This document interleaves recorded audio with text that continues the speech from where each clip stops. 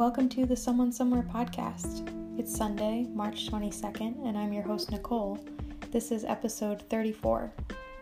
This episode is brought to you by Polycultured, our farm resources blog. We create informative content about a variety of topics, including organic agriculture, composting, seed saving, herbalism, permaculture strategies, and more. If you enjoy this content, please support us by going to www.patreon.com/polycultured.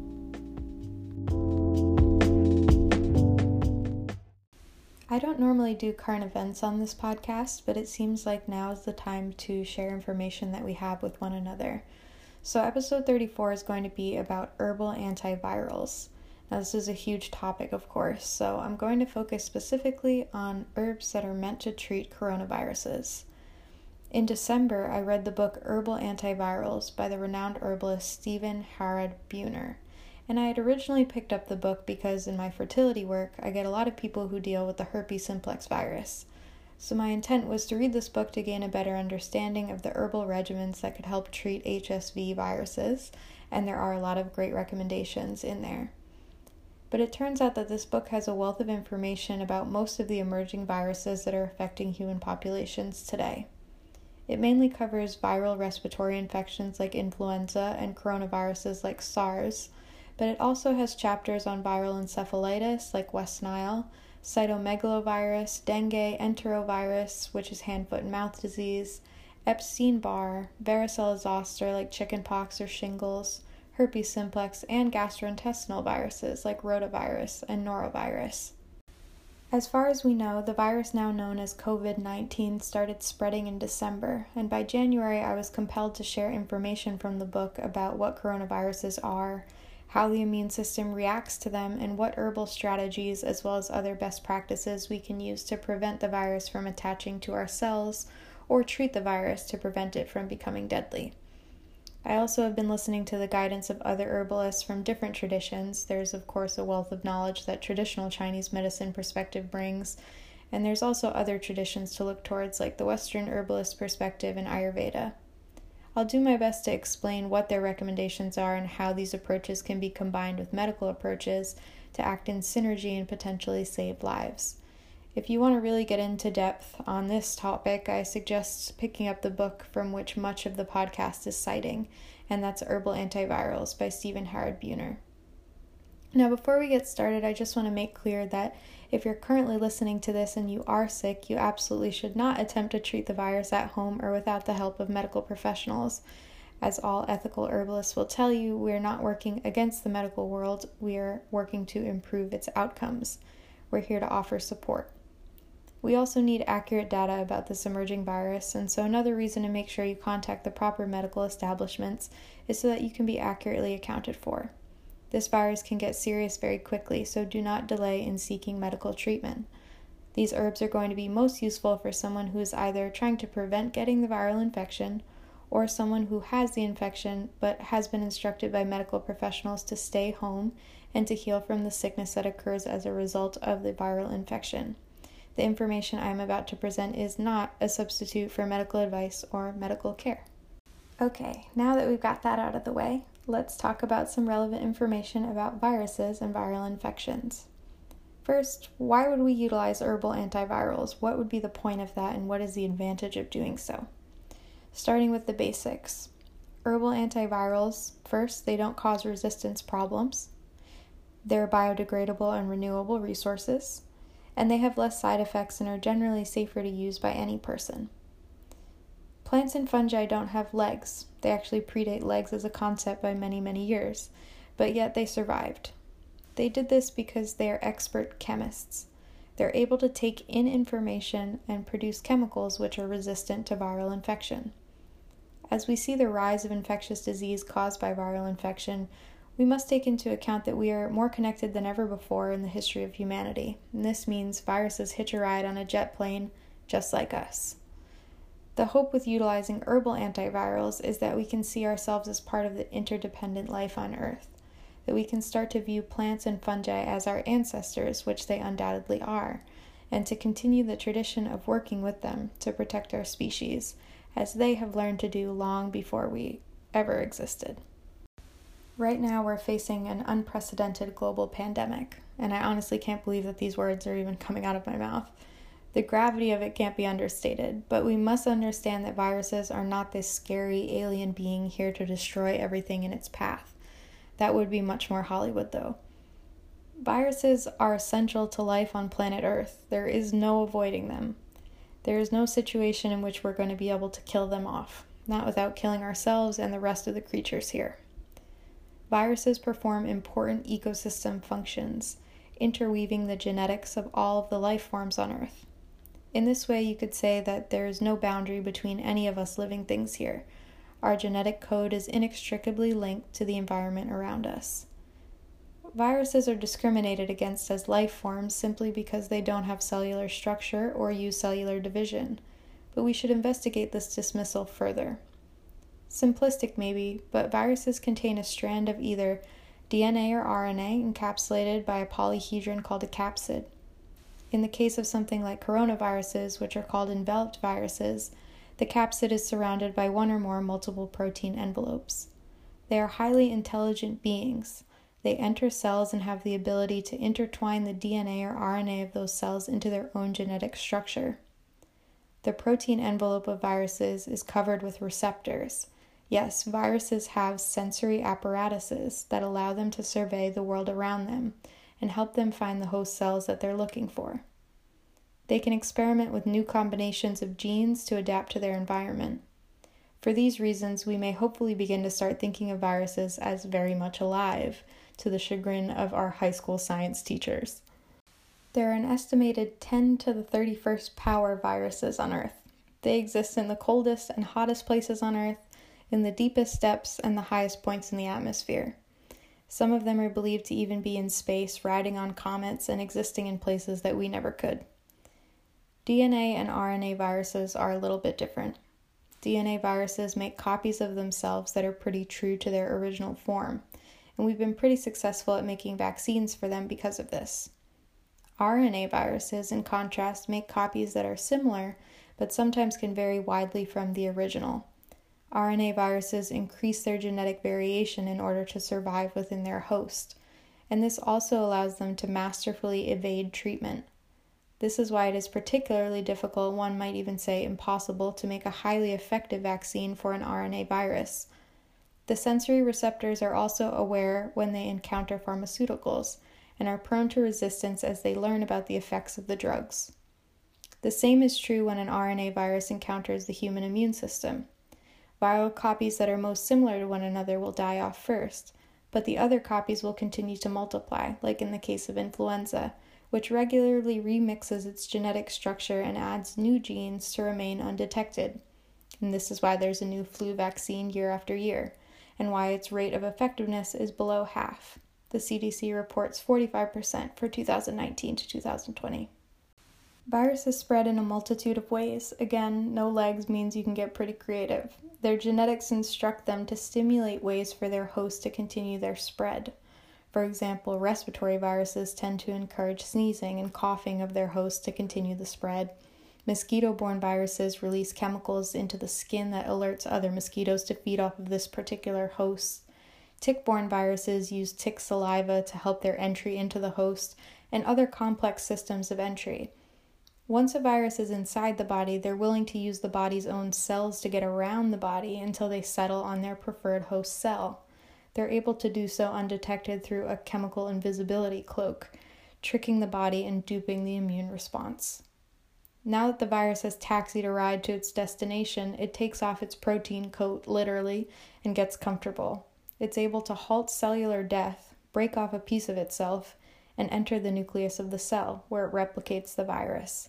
Then, viral budding occurs, where these particles leave the nucleus and the cell bursts apart, where it begins to look for new host cells. What are emerging pathogenic viruses, and how are they accomplishing their goals? We're living in a world that's very different from those of our ancestors. Our institutions, modes of transport, and our motivations have totally transformed in the last few centuries. Viruses are incredibly resilient because of their ability to adapt, through their ability to learn, and then apply that learning to their genetic rearrangements. Emerging pathogenic viruses are triggered by ecological disturbance and human intervention to jump species. The more we mess with the delicate balance of life through the destruction of habitat and therefore loss of host species, viruses that once lived in balance with wild animal hosts will find their way to livestock and eventually to us. Some of the disruptions we participate in include climate change, deforestation and destruction of plant populations, which leads to the extinction of several species in the ecological web, the pollution or destruction of waterways, industrial agriculture, industrial pharmaceuticals, medical concentration in hospitals and nursing homes, and population changes such as refugee crises, urbanization, population density, and of course daily, mass-scale, worldwide transport, most notably via air travel. As Buhner remarks in his book, epidemiologists have been warning with increasing insistence that a worldwide pandemic similar to the one that covered the globe in 1918, a pandemic that infected over 500 million people and caused some 100 million deaths, is due soon. And here we are. The 1918 world influenza pandemic was devastating. We should make an effort to understand why it was so particularly harmful. The answer is twofold.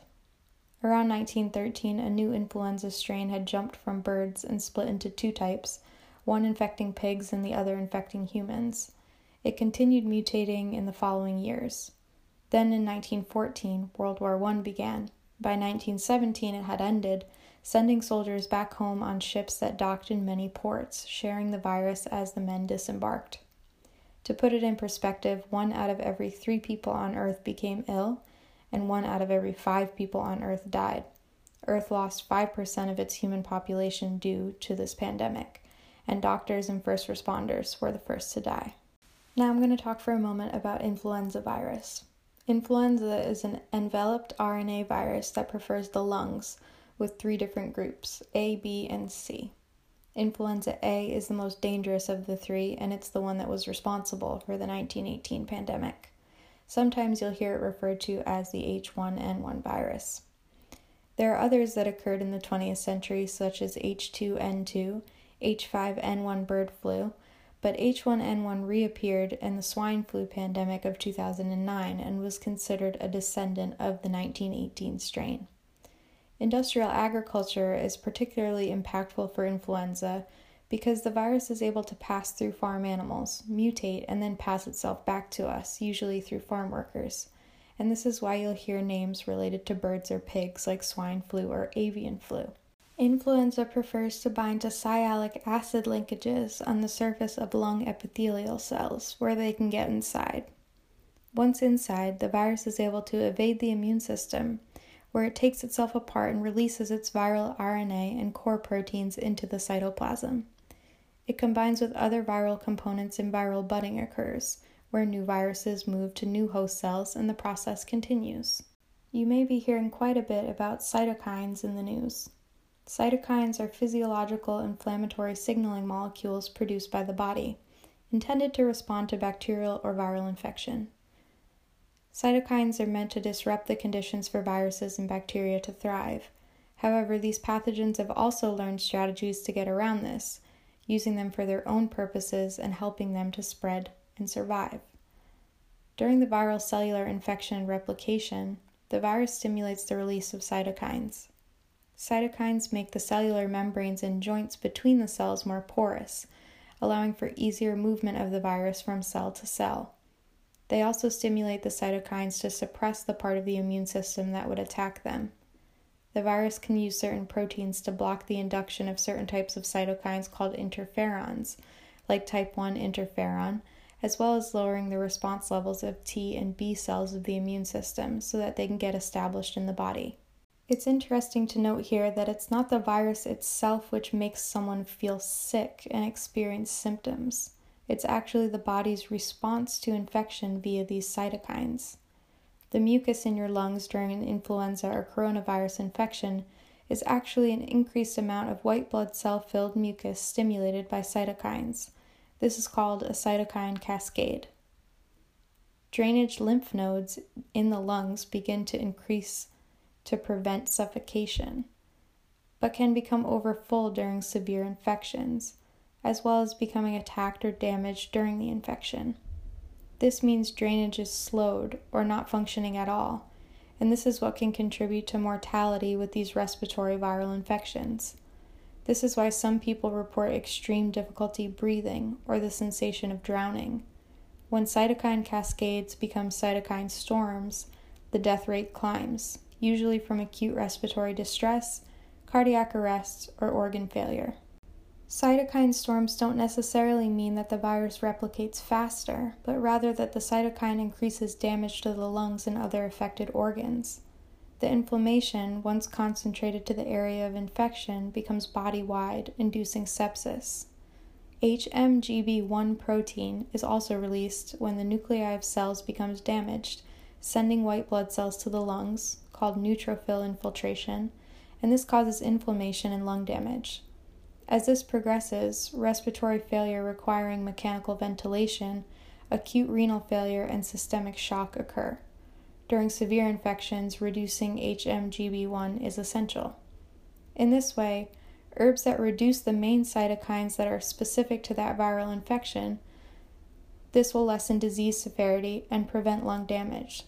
Herbs also have the potential to directly inhibit HMGB1, where steroid drugs and NSAIDs cannot. Now I'm going to talk about what is a coronavirus.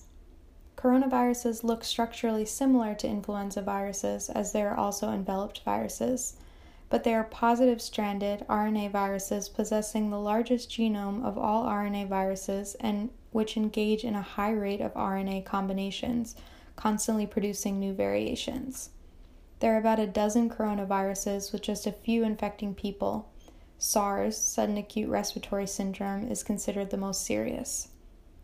The International Committee on the Taxonomy of Viruses announced in February that the virus would be called SARS-CoV-2 because the novel coronavirus is genetically related to the SARS coronavirus of 2003. The World Health Organization has called the same virus COVID-19 because of the unintended consequences in creating unnecessary fear for some populations. Both groups are in communication about the naming, and COVID-19 is not a replacement for the official name of SARS-CoV-2. For the purposes of this podcast, I will refer to the virus as SARS. It takes about a week to develop in the body and is primarily spread from respiratory droplets and contact with body secretions such as feces and urine, which shed viral particles for several weeks. Symptoms include fever, cough, difficulty breathing, headache, muscular stiffness and muscle pain, loss of appetite, chills, confusion and dizziness, rash, night sweats, nausea, and diarrhea. SARS attaches to angiotensin-converting enzyme 2, or ACE2. This is an essential membrane protein on many cells in the body, including the heart, vascular cells, and kidneys. ACE2 helps regulate the renin-angiotensin system, which is involved in many complex processes crucial to the functioning of the lungs, spleen, and lymph nodes. SARS viruses attach themselves to ACE2 on the surface of lung, lymph, and spleen epithelial cells, destroying their function. Once the infection starts, inflammatory cytokines are strongly upregulated. The primary cytokines upregulated are TNF-alpha and IL-6. Others include IFN-gamma, CXCL10, IL-1-beta, RANTES, MCP1, and IL-8. The P38 MAPK pathway is stimulated, causing prostaglandin E2 and TGF-beta to rise. HMGB1 levels are also high, especially in those who die. It also replicates in dendritic cells, which lie just below the epithelium layers of the lung tissue. The effect of this is the inhibition of those dendritic cells to mature and produce active T cells of the immune system. So the virus causes severe cytokine cascades, which set off massive immune cell migration, infiltration, and accumulation into the lung tissues, ultimately resulting in lung damage and particularly the lymph nodes in the lungs, as well as the spleen. This is particularly concerning for the elderly who have a greater cytokine upregulation and increased mortality. Statistics from previous SARS viruses denote that the greatest mortality rates are in those over the age of 65, around 50%, and that those under the age of 24 are not very susceptible. This does not mean that you won't get the virus if you're young. It means that you're statistically more likely to survive it. This condition causes hypoxia to occur, where the body is deprived of adequate oxygen. Protecting the lungs from hypoxia reduces lung damage and increases the efficiency of oxygen utilization. This virus also specifically targets the ciliated cells of the lungs, destroying their ability to move mucus up and out of the lungs. Autoantibodies are produced from the autoimmune response to attack the body's own cells, increasing in the damage to these tissues. There are several medical treatments for coronaviruses that have been used in the past. Some of them include ribavirin, an antiviral medication used to treat hepatitis C and RSV viruses, corticosteroids meant to lower inflammation, indomethacin, an NSAID used to treat arthritis, rimantadine, an antiviral medication used to treat influenza A, lopinavir, an HIV drug used during SARS-CoV-3, but not showing promising data to support its use for this virus, COVID-19 SARS-CoV-2, and Cuba has been using the molecule interferon alpha-2b as a medication to stop the virus's ability to block it in order to get established in the body, as discussed above in the section about cytokines. And that's pretty much all we've got from the medical world. So now I want to get into information about anti-SARS herbs and the SARS protocols that we have. The plants found specific to SARS virus are Chinese skullcap, Houttenia, Isatis, licorice, Forsythia suspensa, and Sophora flavescens. Let's start at the beginning. Blocking attachment to ACE2. Herbs indicated for blocking attachment include licorice, Chinese skullcap, luteolin, horse chestnut, Japanese knotweed, Chinese rhubarb, elder, and cinnamon. Kudzu, danshen, and ginkgo upregulate and protect ACE2 expression. ACE inhibitors such as kudzu and hawthorn increase the presence of ACE2 and protect the lungs from injury. Then there are herbs which can modulate or downregulate cytokines. We actually want to try to calm the immune response with herbs to prevent severe repercussions from the disease process. Dongquai and astragalus lower TGF cytokine, which is strongly upregulated. Japanese knotweed, Chinese seneca root, Chinese skullcap, cordyceps, kudzu, and boneset reduce IL-1 beta cytokine, decreasing disease impact and inhibiting mortality. Cilia protective herbs include cordyceps, olive oil and leaf, berberine plants like barberry and golden seal, and Spanish needle, Bidens pilosa. Rhodiola specifically prevents hypoxia-induced oxidative damage as well as reducing the autoimmune response. Other autoimmune response calming herbs include astragalus and cordyceps. Japanese knotweed protects endothelial cells. Herbs that protect the lymph and spleen, such as red root, poke root, and Chinese skullcap, are also indicated. Herbs that stimulate dendritic cell maturation like cordyceps and those that increase T cell counts like licorice, red root, elder, and zinc are also helpful. Fresh ginger juice or hot ginger juice tea is also potently antiviral and thins mucus, helping to protect mucous membranes from damage and acting as a diaphoretic or increasing perspiration to lower fever during infection. Shuang Huang Lian is an herbal formula of Chinese medicine that may be indicated for SARS-CoV-2. It consists of 2 parts Forsythia suspens fruit, 1 part Japanese honeysuckle stem and flowers, 1 part Chinese skullcap root, with a dosage of 1 teaspoon 3 times daily. There are also 3 other formulations I want to share with you that were recommended from Stephen Hard Buhner. The core formulation, which is 3 parts Chinese skullcap root, 1 part Japanese knotweed root, 2 parts pu'eria, 1 part licorice root, 1 part decocted elder leaf, and the dosage for this is 1 teaspoon 3 times daily, or if infected, 1 teaspoon 6 times daily. The immune formulation is 3 parts cordyceps, 2 parts dongquai, 1 part rhodiola, 1 part astragalus. The dosage is also 1 teaspoon 3 times daily, or if infected, 1 teaspoon 6 times daily. And the last formula is cellular protection or cytokine modulation, as well as spleen lymph support. 3 parts Danshen, 2 parts California lilac, 1 part Biden spilosa. And the dosage is the same, 1 teaspoon 3 times daily. If infected, 1 teaspoon 6 times daily. As we learn more about the specifics of the SARS-CoV-2 virus, I'm sure more formulations will surface.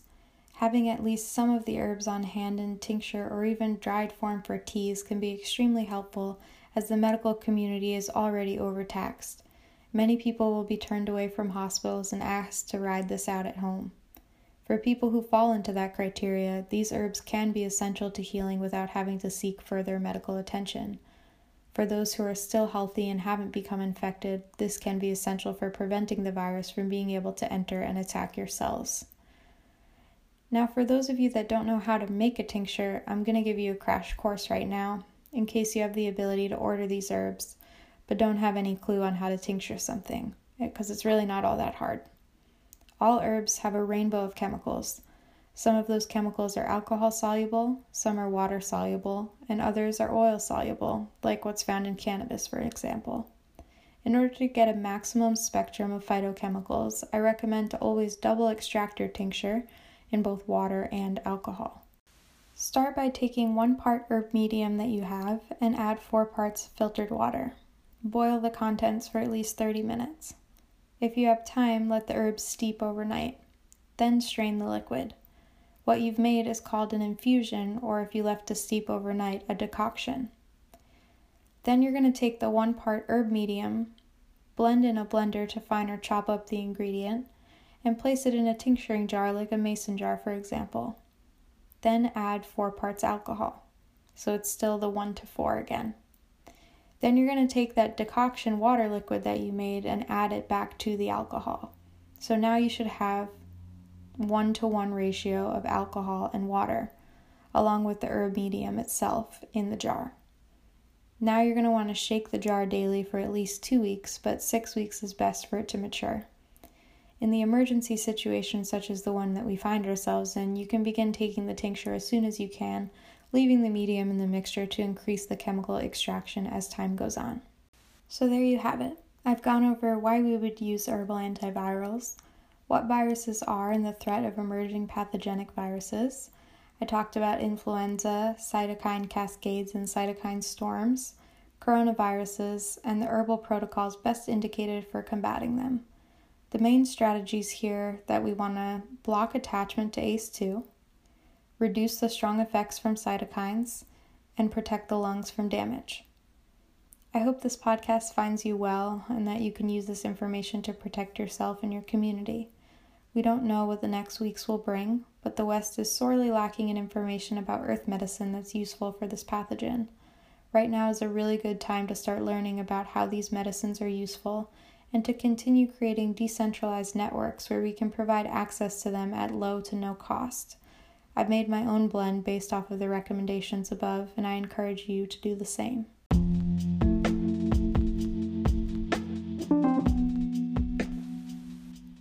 Thanks for listening. If you like the show, please like, subscribe, and comment to let me know how I'm doing. This episode is brought to you by Polycultured, our farm resources blog. We're bringing you info on backyard food production and sustainable living on small plots and in urban areas, as well as information about herbal antivirals and other earth medicines. If you enjoy this content, please support us by going to www.patreon.com/polycultured. This concludes episode 34 of the Someone Somewhere podcast. Good night.